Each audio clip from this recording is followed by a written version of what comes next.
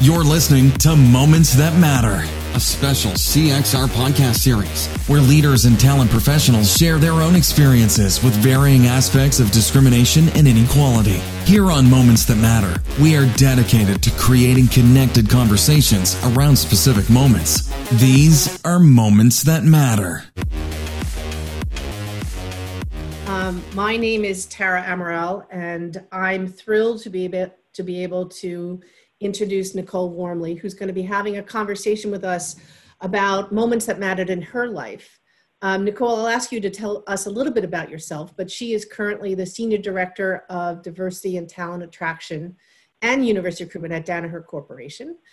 She's had a long life in talent acquisition and HR, and she does identify as a Black woman.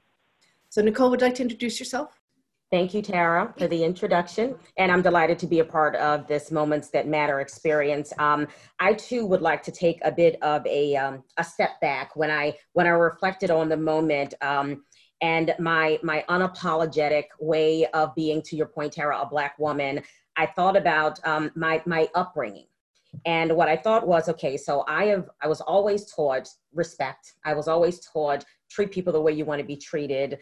And I was empowered by a really, really strong set of parents that told me how wonderful and how awesome and how amazing I could be as a child, which was great. And I took all of that with my spunky self as a young adult. And then I graduate from college and I go into my first recruiting organization.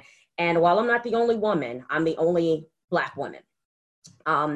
And I had the privilege of working at an office with a strong female who was the manager at the time. But I got to experience many big brand name companies at that time in 1994 requesting males for their assignments or for their roles, or requesting that people not come from, or candidates not be presented to them if they came from certain HBCUs, because many of those schools were not accredited at the time. And I didn't say anything.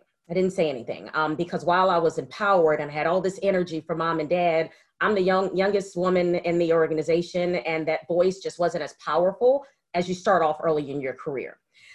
So I vowed that if I ever had space, if I ever had decision-making power, I would make sure that that was not the case. I would make sure that women had space and opportunity and access to organizations. I would make sure that HBCUs were debunked, because the managers at the time at the organization did not challenge these clients because these were paying clients. They just let it happen. So I said on my watch, that won't happen. So you fast forward to where I am today, and I am delighted to be able to be in a position where I get paid and I have passion around the work that I'm doing. And whether I led diversity attraction or not, I would be supporting diversity attraction because it's the right thing to do. And I remember little young Nicole that hadn't established her voice early on in her career, that now she has a voice and she has a seat, and she's going to fight for women, and she's going to fight for Black and brown kids. So let me ask you, if you reflect on what happened when you first entered the workforce versus what's happening now, have your tactics changed about when you see or feel something that's uncomfortable?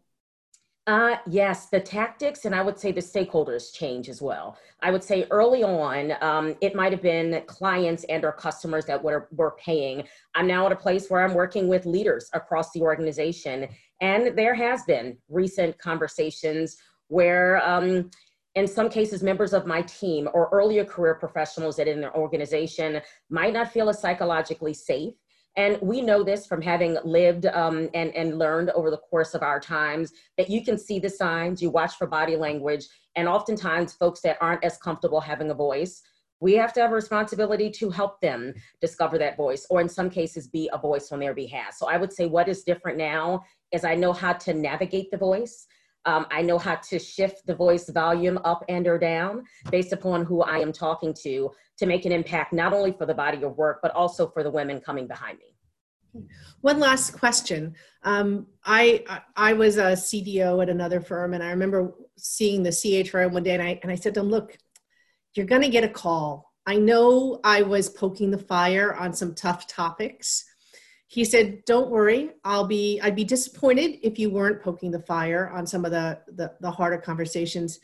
How do you let senior leaders know that these are not easy conversations?